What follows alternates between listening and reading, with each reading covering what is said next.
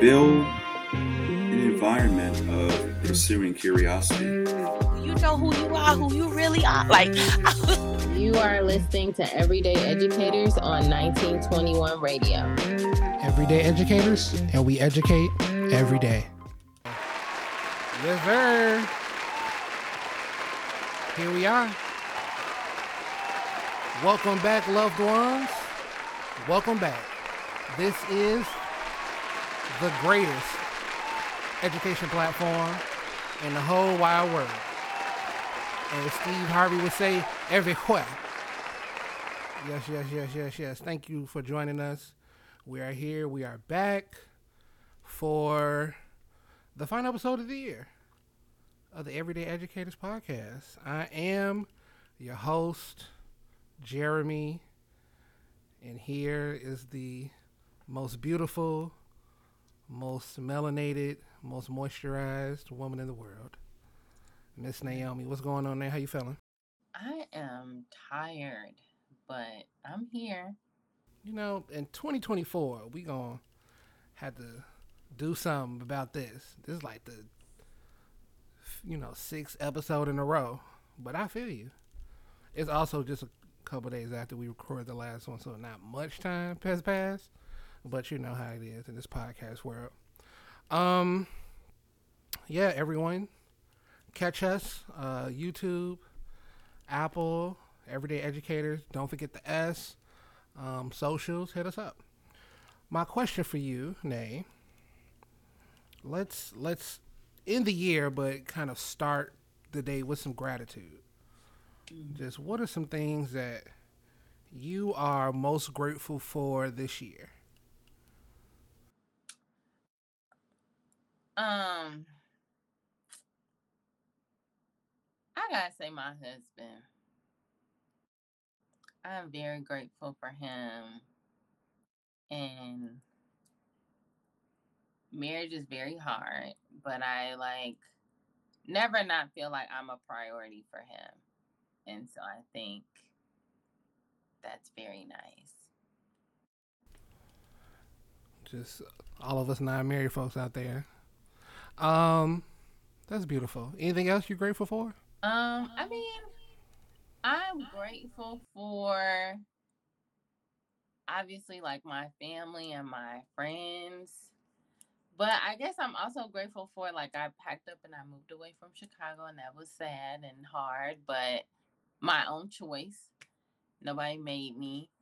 And I'm grateful for my ability to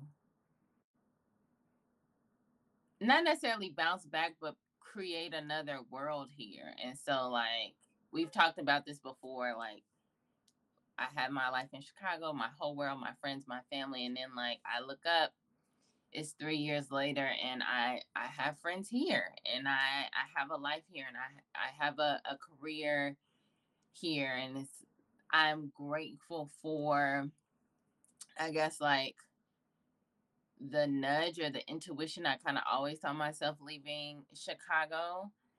And so I guess 3 years later, I'm grateful that I did it, even with its ups and downs and challenges. I'm proud of myself and the fact that I didn't know if I could. Yeah. And I didn't know if I would in 6 months later be back at home. That ain't work out. But it did. It's working and it's good. So I'm all right. I'm grateful for that. Okay. I have the greatest tribe that's not called Quest. And I am I'm shaking my camera. Look at my camera shaking. And I'm grateful for them. You are part of that tribe. And it has made this year possible. It has made this pod possible. It has made everything positive that has happened, is because of y'all. So if you're listening, for those of you who it applies to, I love y'all. So thank you. We're going to get into our actual factual. For those of you who don't know, Actual Factuals, where we cover something that is going on in the news. So today, I would like to ask. I know you didn't stay in the dorms at Chicago State, but did you spend, some time there, hanging out, chilling, kicking it? Yeah. Okay, I keep shaking my camera. Okay. Yeah. Okay. So I lived in 2 of the many years I was in undergrad. I lived in dorms. So, what, in your opinion, just your lived or observed experience, like, what are some benefits of like staying in the dorms? I think this is the theme. I don't know if community is like the theme of our episodes for December, but I would say community is probably the top thing that comes to mind. Obviously, like the ease of moving around, you walk to class and walk to get food or whatever.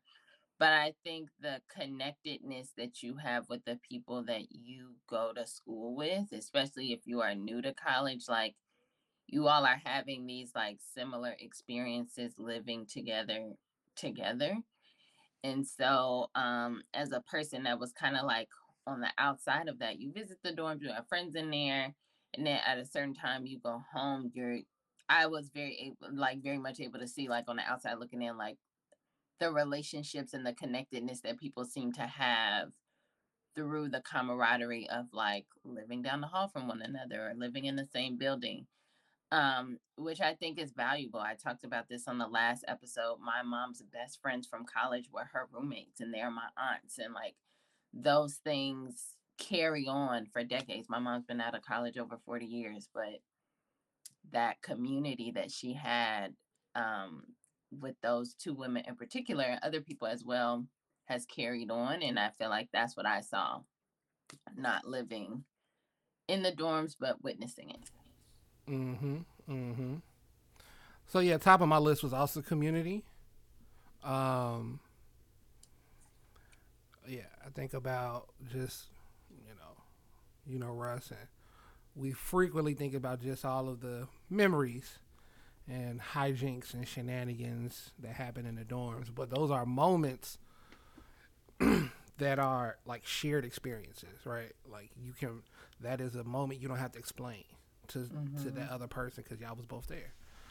Also think about like the autonomy you have as a young person. Yeah. And the opportunity you get to build responsibility. So with that autonomy, with like, I don't have to go to class, and then you just start learning on how to differentiate, like when you need to go, when you don't need to go, self-regulation and all that good stuff.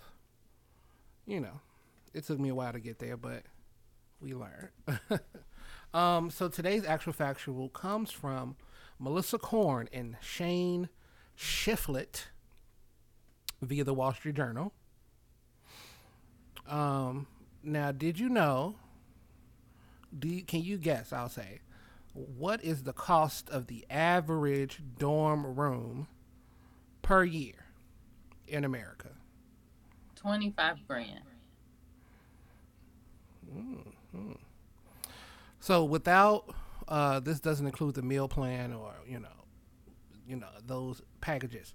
So just a room, not room and board. I think that's how it's called. Room and board is, but whatever's quantified, just to live there.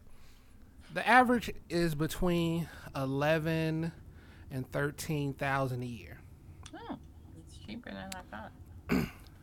Now, the article from Korn and Shiflett follows Arizona State University, which has invested millions into their student housing. One dorm in particular, a developer invested over $50 million. Mm-hmm. Now, these include renovating buildings, building new housing, and increasing the amenities available to the students in the dorms. Now, other universities across the country are following suit with offerings including a movie theater and a swimming pool. Again, this isn't for like the campus. This is just the people who are living in that one dorm. Speaking of dorms, man, shout out to James Hall. If you know, you know. I stayed at James Hall both at Hampton and at Eastern. So Wow. shout out to all the James Hall brothers out there. Back to our regularly scheduled programming. So at Arizona State, students can pay a premium for one or all of these options. Apartment style housing, for you can get single occupancies, you get your own apartment. You can even pay a little bit more for a corner room for a better view, if you want a better view, as if this was the Swiss Hotel. So these options have ballooned costs. I got a sad story about the Swiss Hotel, about the one and only time I stayed there.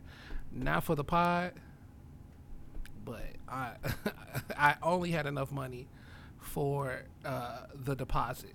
Like I didn't know, I was young. I didn't know that they held deposits. That was like all I had on my card. Rough times.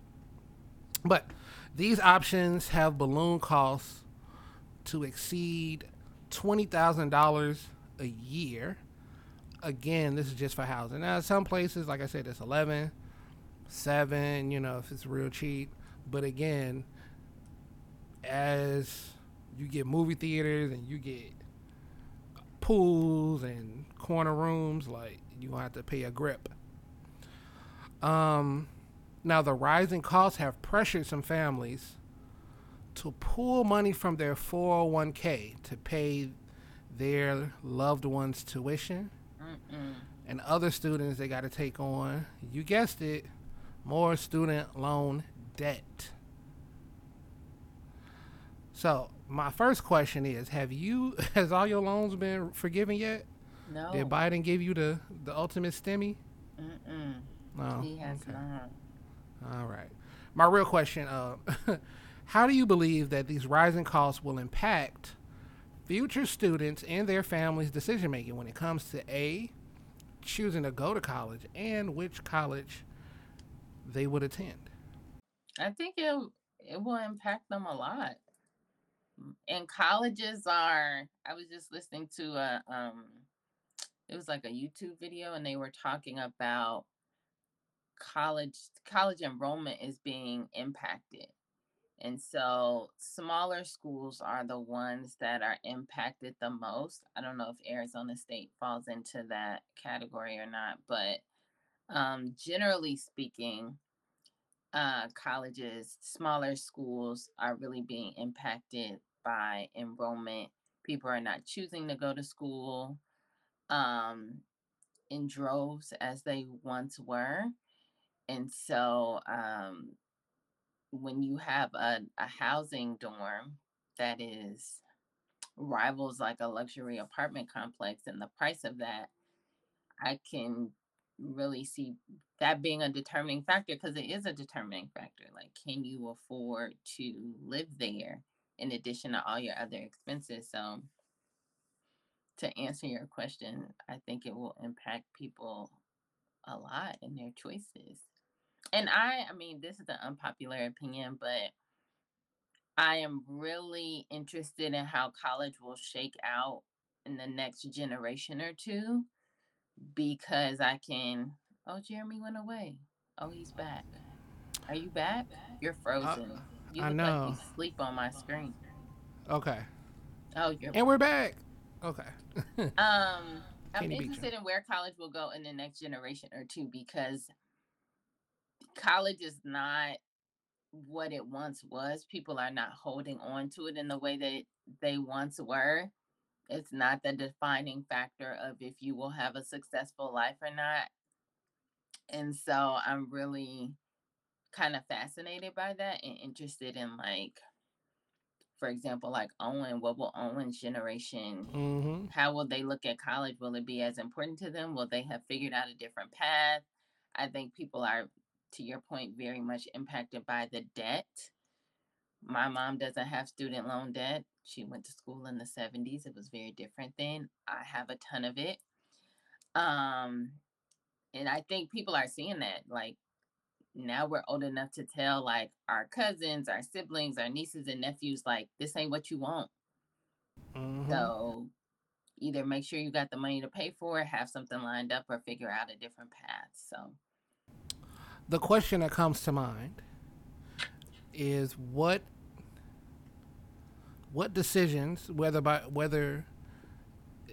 let me say this: what decisions, both from the institution and from the student and their families, right? What decisions are being made to ensure that that young person can maintain that quality of life once they graduate? Because if going to college means this is the only time you can live in a high rise with a view and have a pool in the theater in your living quarters, because of both the debt that you incur there and the decisions that are made there, then maybe it's not the best decision for you. But at another time we can go into it. But I do believe everybody should go to college for a few reasons. But not like this, right? Not like this. So, for all of you young folks who are going to school, please look at the options, and maybe you can just go outside if you want a better view instead of having the corner room.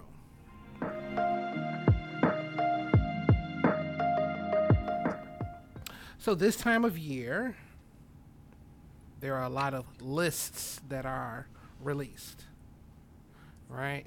Top this, top that. A lot of Grammy, Emmy, Golden Globe, Oscar, and the snubs, all those wonderful things. And we are not going to participate in that way, but we are going to communicate, some of our favorites, right? Some of our favorites, some things that kind of stood out to us this year in different categories, right? Hopefully you enjoy it. So Nay, please, let's kick it off. We always ask folks about books. So what are some books that stood out to you this year? The Black Family's Guide to College Admissions. Speaking of college, I think that's what it's called. But basically, we're gonna review that next year. It is written by two guys that work in two Black men that work in college admissions, and they are breaking down every entity of college, which is it's stuff that you don't even, or that I haven't thought about it. Obviously, I don't have a kid that's going to college, but they even talked about like the gender imbalance, which we know as people who attended PBIs. What they tell you, like on the first day, there's 7 girls to every 1 boy, and that is for young men. That's a selling point. Like, hey, a lot of them out there. And for girls, it's like, keep your head in the books. Books before boys is very real in college. But I bring that up because in the book they talk about how that kind of plays out in college admissions, and they talk about athletics, and literally it's a very thorough guide to college. And so it's really interesting. And so I really enjoyed that book, and it's opened my eyes to a lot of things in education and admissions in general. Anything else? I'm trying to think. Is there another book? Admission. I know I mentioned this book on here before. That book also stands out because it is by a Black woman that attended a boarding school, and her kind of like ups and downs in that process of being there, and her really come to terms about like some of the things that she experienced as racism, and not really understanding that they were racist and all the implications of that, and like her own family shortcomings. And I mean, we all come to terms with the fact our families did the best that they could do, but there's still some gaps. And so she is also coming to terms with like her own gaps in her upbringing through the book. So I also enjoy that too, because I think that's something that people don't talk often about, like Black kids at boarding schools, and kind of how that experience can shape you or not. So I like that book. I'm gonna add a book. So the book that I'm adding is American Spy by Lauren Wilkinson, and it is about a black woman who works for the CIA. She is a bona fide spy, and she's from Martinique, and so it kind of follows. It kind of like goes in two directions, so it like follows her, and like just like her current life, some hijinks of like getting out of the CIA, you know, someone blew a cover and all that kind of stuff. But it also kind of goes back and follows like her and her sister's journey, like to America and going back to Martinique to be with their grandmother in the summers, and like just some of the challenges that they face, like being Caribbean and being, you know, in America and all this kind of stuff, right? So, very interesting book. I went back this year and reread the Harry Potter series. Really? Yes. You know, I like Harry Potter.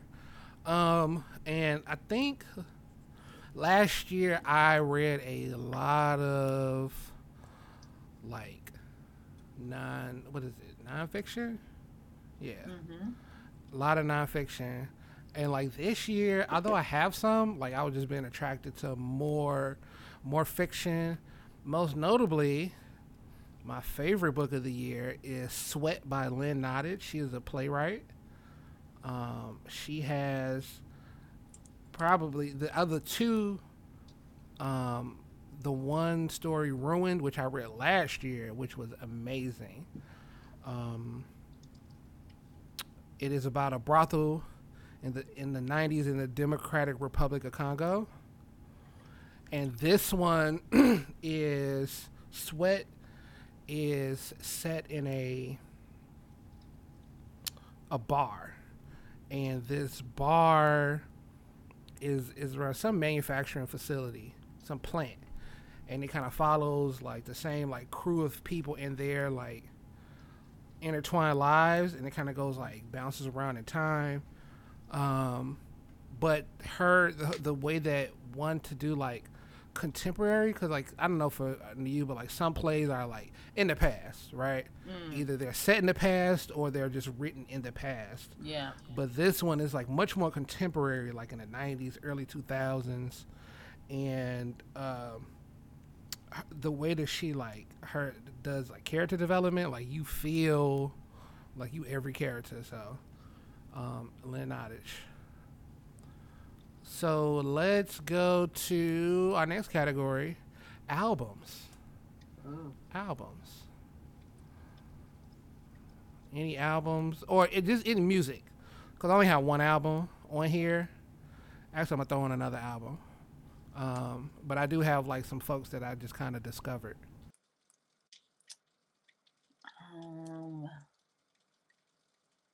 Let me think. So I like, obviously I like Anita Baker, so it's been hard for me to like break away from her this year. Okay. Yeah. But I do really like this rapper called Coda the Friend. And he dropped not an album, but he dropped like a couple singles this year. And so I really enjoyed listening to him. There's another album that I like, but I didn't spend a lot of time with it, but I feel like you're going to say it, so I won't say it. So okay, it's your turn. Why don't you say it? Because I may not say it. The Killer Mike album. Yeah, that was my rap album. So, so tell me. I mean, it's enough love out here for the Michael album. No, I really enjoy. Like I said, I didn't spend a ton of time with it, but when we're talking about albums, it's like yes, I liked it. I think so. I've referenced this before, but the New Blue Sun, 3 Stacks. You got me, man. The flutes, brother. The flutes. all the rappers freestyling and rapping over it now is like crazy. But I do think that he this might be his most sample work moving forward. So no, I like I said, it has a lot of utility. I listen to it when I sleep. I listen to it when I'm like doing work that I need to focus on and whatnot. So yeah, the New Blue Sun. Michael, by Brother Killer Mike. Every time like I go back to the album, it's like a new favorite record. Like, ooh, I like that. It is top, hip hop album for me this year. So, but some folks who I kind of discovered this year, I don't even know if they knew this year, but this is like when I tapped into them. Tim's, like outside of Drake, just listening to more of her records, and Coco Jones. Very good. Very good. Now to my favorite section. Because I love that this is one of my favorite pastimes. So for you, because I know I got a long list. What about movies? Where are you with the movies this year? This is hard. Because I love Tubi movies. I don't know what that says about me. Come on now. Come on. Shout out to Tubi. My sister put me on the Tubi. I love Show Tubi some love. Some Tubi movies. I know everybody has their opinion about Tubi movies. But no, they like Lifetime movies.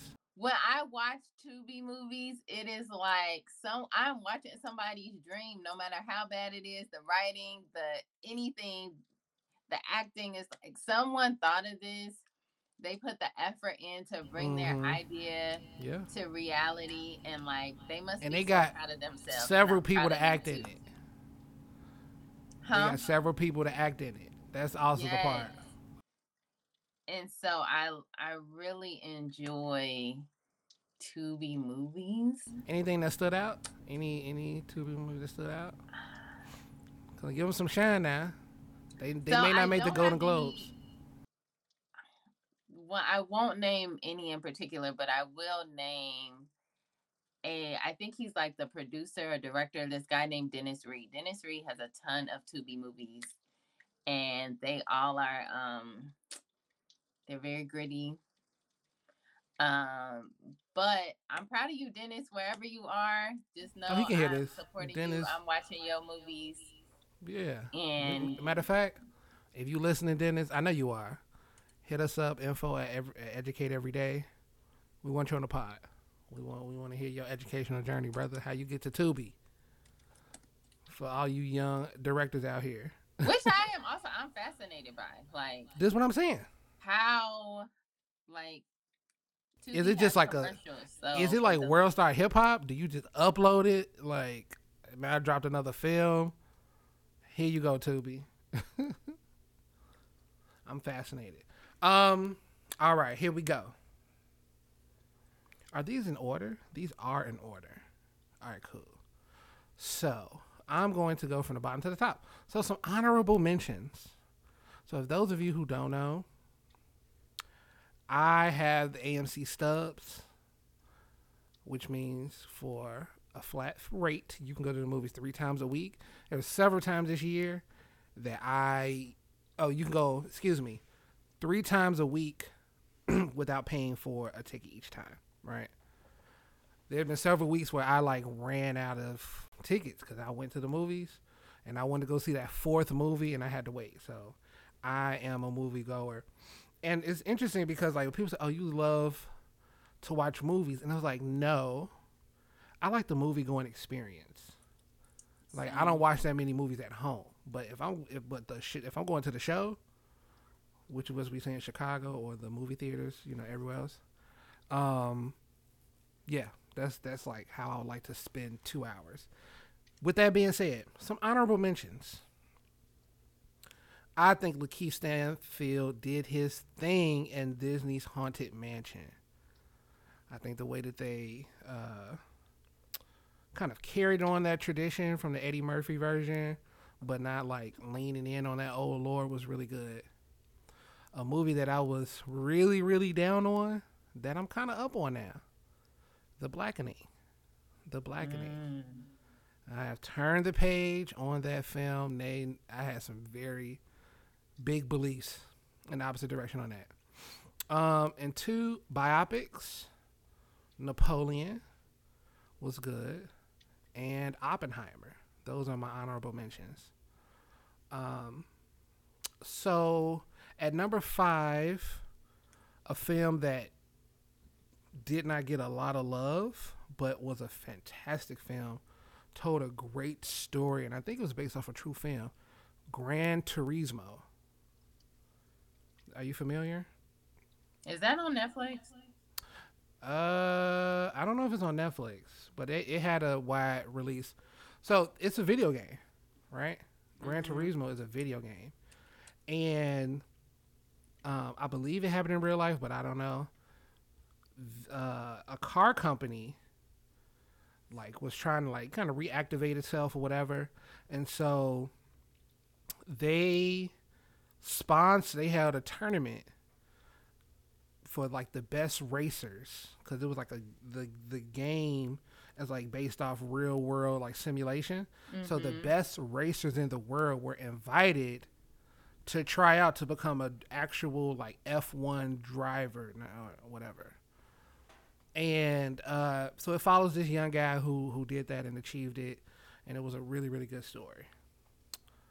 Number 4, Mission Impossible: Dead Reckoning Part 1. Oh yeah, I did see that. Like, I sat through that 3-hour movie and I was highly upset that I have to wait to the next one. I wanted it to just be like, all right, part 2, run it back. They cloned Tyrone. Some folks are down on it. I'm big up on it. Same thing with the Spider-Man Into the Spider-Verse. This was my number 1 film of the year until recently. And I saw Godzilla -1. I know, look at that face. Look at that face. Not only is the movie about Godzilla, which, you know, I like the kaiju. I'm up on the, you know, Godzilla lore. Also, if you, it's one of the top shows, Monarchs, Apple TV, really good. But the character development, the storyline was phenomenal. It was so good. I read the subtitles, and that was my barrier, you know, to being like the sophisticated Negro that I aspire to be, because I just didn't.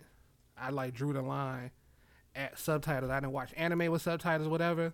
But I have grown because of this. So those are my top movies. Now, I didn't have top TV shows on here, but I will highlight one that I just not just started, but I just got into, and it's because of Godzilla. And that's Lupin on Netflix. Lupin, this brother, he is French. He is a thief, and it's really good. And so much so that I'm watching it in French and reading the subtitles. And it makes a difference. Like when I turn the English on, it's like, eh. So, those are good. Now, to the last moments that I would like for you to speak on. What are some of your favorite highlight standout moments of the pod? This will be our 20th episode, everyone. So what are, you know, some of your favorite moments? What are some of my favorite pod moments?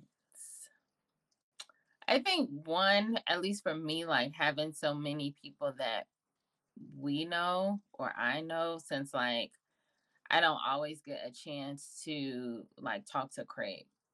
Mainly it's through you, but to have him on here and have a concentrated conversation for like over an hour, which also serves as like a check-in. was really good. So there's a number of people that we had on here. Like we had Craig, we had my cousin, which I was really excited about. We had some people that like that you are friends with that you've told me about, but I haven't met. Um, and that was cool to be able to get to know those people and connect with them. And most of them are food people, as I am like thinking about it. Um, but it just for me helps me to still feel like my Chicago network is still expanding, even though I'm not there. I don't live there anymore, so those are probably my favorite moments, if that makes sense. Um, I'll go in reverse order. One is continuous improvement. I think about the inaugural episode with Toriano and just the quality of how the show was constructed and the questions that we asked and the quality of the experience of listening and viewing it and everything, and kind of what we've done to kind of grow it to what it is here in 20 episodes. I'm excited about the next 20. In that same vein, like the community showing up, right? Man, I'm forever grateful for Sip and Savor making all of this possible. We've had like 12, 13 guests, everyone who we are connected to, and I love all of you who were a part of the show and just kind of creating that foundation that that everyone else has to follow, right? Yeah. I also want to give a special shout out to my sister Tracy Hall. She stepped in when you weren't available, and she has really been a champion of the pod behind the scenes. So thank you for that again. Sip and Savor. So just the community showing up for us, we thank y'all. But it's you, man. It is you, Miss Palacio Nelson. Oh my gosh, I'm just getting like emotional. It's weird. Are you okay? Yeah, no, so this all started with my black perspective. My black perspective. I remember paying $25 to have it professionally printed and binded. Our proposal to each other. It wasn't like to anybody else. But we had an idea to start a podcast 7 years ago, and we bought this equipment that we are now putting to use. I forced you to be my friend, and you are still here. So thank you so much. Thank you. Here we are. Everyday Educators, episode 20. Our goal is to get to 1,000 episodes, so we are on our way. I don't know what percentage that is, but we get there. Okay, so let's go to like our main discussion today, and that is Strength Finder. Strength Finders we are going to discuss. Actually, I'm gonna re-rock that introduction.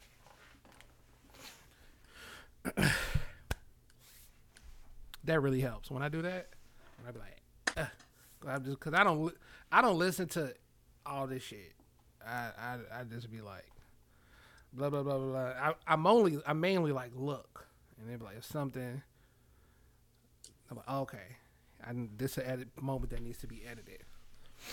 All right, and pow.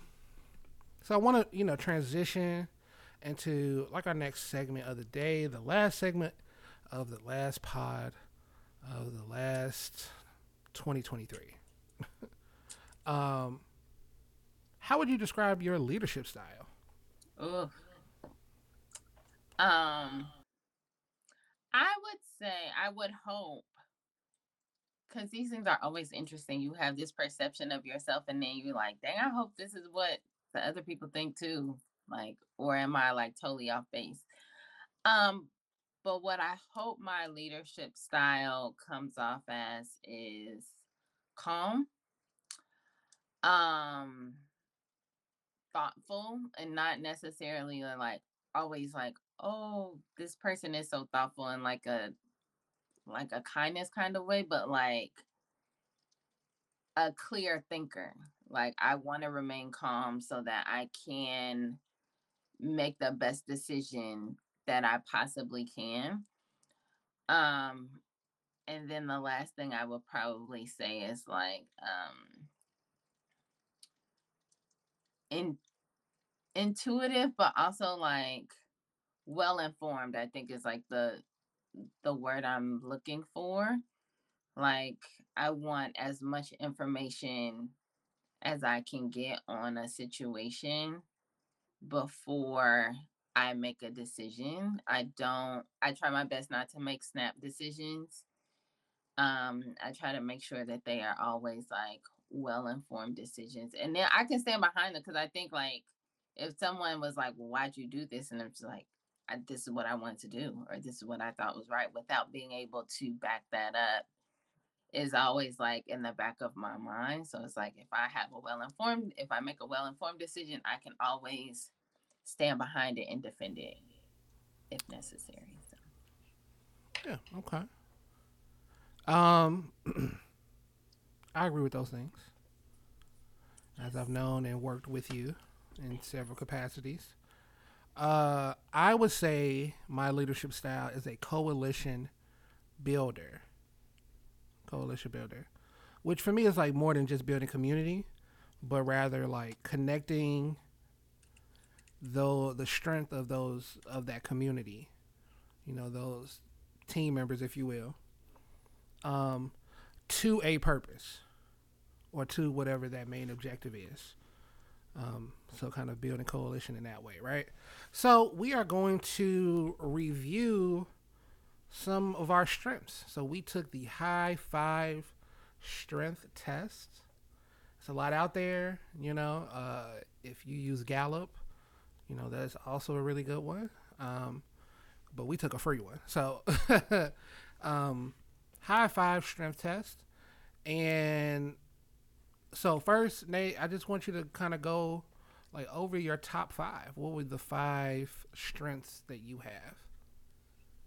Empathizer, thinker, coach, philomath, which I'm not familiar with that word, and storyteller. Philomath is a love of learning. Yes. So, all right, say it one more time. Empathizer, thinker, coach, philomath, and storyteller. Okay. I'm not going to ask you to read all of them, but what did they say? Because some of the things that I like about like these strength finders is how they describe what the strength is. And in many of them, and I found with these as well, it is kind of beyond what, the surface level of what the title communicates, right? So when it says you are a thinker, what does that mean? What do they say it means? Because I was reading the storyteller one, so let me go up.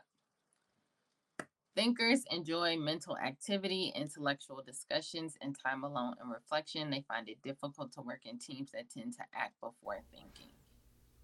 Ah, okay. And empathizer, what does that mean? So they have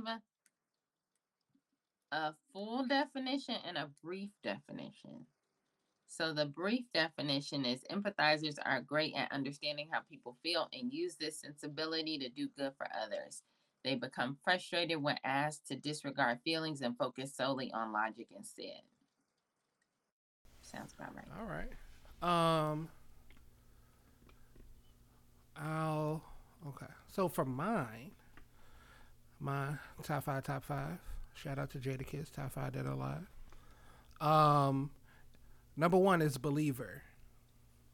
Number 2 is philomath. Number 3 is self-believer. Number 4 is storyteller. And number 5 is catalysts. And now that I'm rereading it, I am going to pull up. Oh no, where did it go? Okay. I'll read 2 of them because we're gonna go into some more. So, one that I was like, oh, what does this mean? Right? What does a believer mean? Right? Mm-hmm. So believers' actions are driven by core values that cannot to be compromised at the expense of success. Believers get drained if their beliefs and values are questioned or if they have to do something that goes against their principles, which is different from a self-believer. So self-believers are independent, self-sufficient people who inspire others with their confidence and certainty. They cannot stand when others tell them what to do or try to control their actions. So, that's what that said. Now, which strength stood out most to you? And why? Storyteller. Why don't you read what is a storyteller? Storytellers are masters of communication. They like to host events, speak in public, and be heard. They suffer in situations where they can't express themselves through words. Now, why did that one stand out to you? Because it aligns with how I see myself. I think anybody that knows me knows that the appropriate word choice, how my words come out, all of those things matter a great deal to me. And so it was, I guess, like affirming to see like that also show up in this assessment. So for many of the same reasons, the one that kind of stood out to me the most was catalyst. Catalysts love to get things started and are great at creating momentum in stagnant environments. They have a hard time waiting and so-called wasting time when they know they could be moving forward and getting things off the ground. First of all, that was hate when they say so-called wasting time, because a lot of people waste time. And that's my one of my favorite go-to sayings. Like, I could waste my own time. I do not need anybody's help wasting my time. So that was very accurate. Momentum is my judge, So yeah. Any one of these that you don't agree with? No, actually, I felt like it was pretty spot on. The thing that I worry about when you take these is like some of the questions I felt like weren't clear. So I'm like, I don't know if this will give me what I need, but it seems pretty spot on. There's nothing in here where it's like, I don't do that, or I don't think that of myself. To that point, I think the way that they construct it kind of like forces you to like pick, and in some of those, again, I don't know this for certain. I'm just taking my best guess. How you interpret the question and like an answer like is like reflective of this your processing, and not so much like, because there's some of the things like I answer one way, and then when they ask a similar question but kind of reworded, I asked it another way, and just for anyone who's interested in taking this, I appreciate it, like the user interface, like you can just kind of slide them, so it just like it made it much easier to answer the questions instead of like try to find the bubble or click the right one. That's true, because I feel things that I felt strongly about, just like I'm all the way over here, and things that I disagree with or didn't feel like the opposite end. So you're right. And again, for my processing, like seeing it on a scale helped me like, oh, okay, I'm like around this area, especially in relation to the other ones that I was like feel really strongly about. Like I could put it like kind of in the middle. You know, I felt like it was more variability in my being able to answer. All right, we're gonna land this plane on this last question of the year. Based on, you know, kind of what you read and going through this process, is there anything that you're going to take away from this and, you know, add or subtract or impact your leadership? I am interested in like some of the other stuff that is in here that you don't get with the free version. So like there's like a leverage tab, navigate,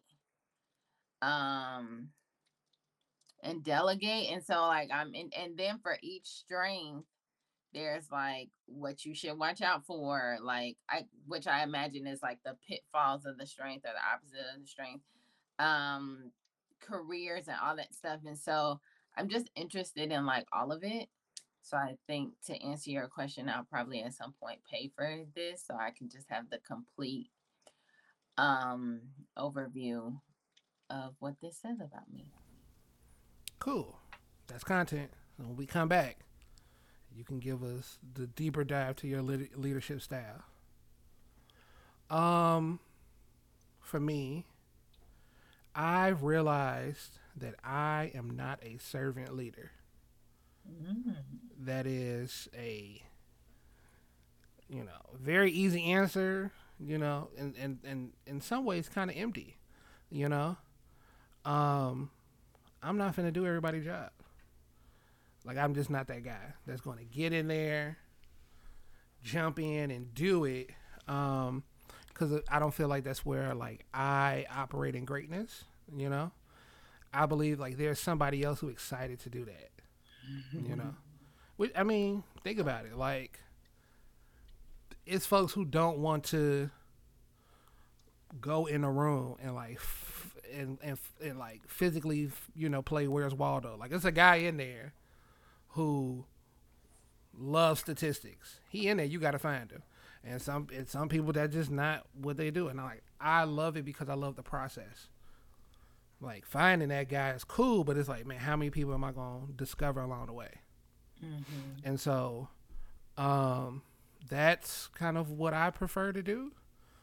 And so, you know, if there's no choice, then you're only limited by what you're physically capable of doing. But, you know, that's not my thing. So to that, you know, just like taking this test and others and kind of understanding not only how to communicate, you know, my leadership style better, but also, you know, really being able to communicate my needs as a leader. Like, what do I need to empower, you know, you and, you know, the rest of my team to be your own leader. So those are my takeaways. And with that, everyone, thank you for going on this journey with us. Thank you. From the bottom of our hearts, we appreciate you. We cherish and we honor you. This is the Everyday Educators. Please continue to learn, continue to teach. I know I'm saying that out of order, but continue to teach, learn, and love one another. Happy holidays. And we see y'all on the 24th.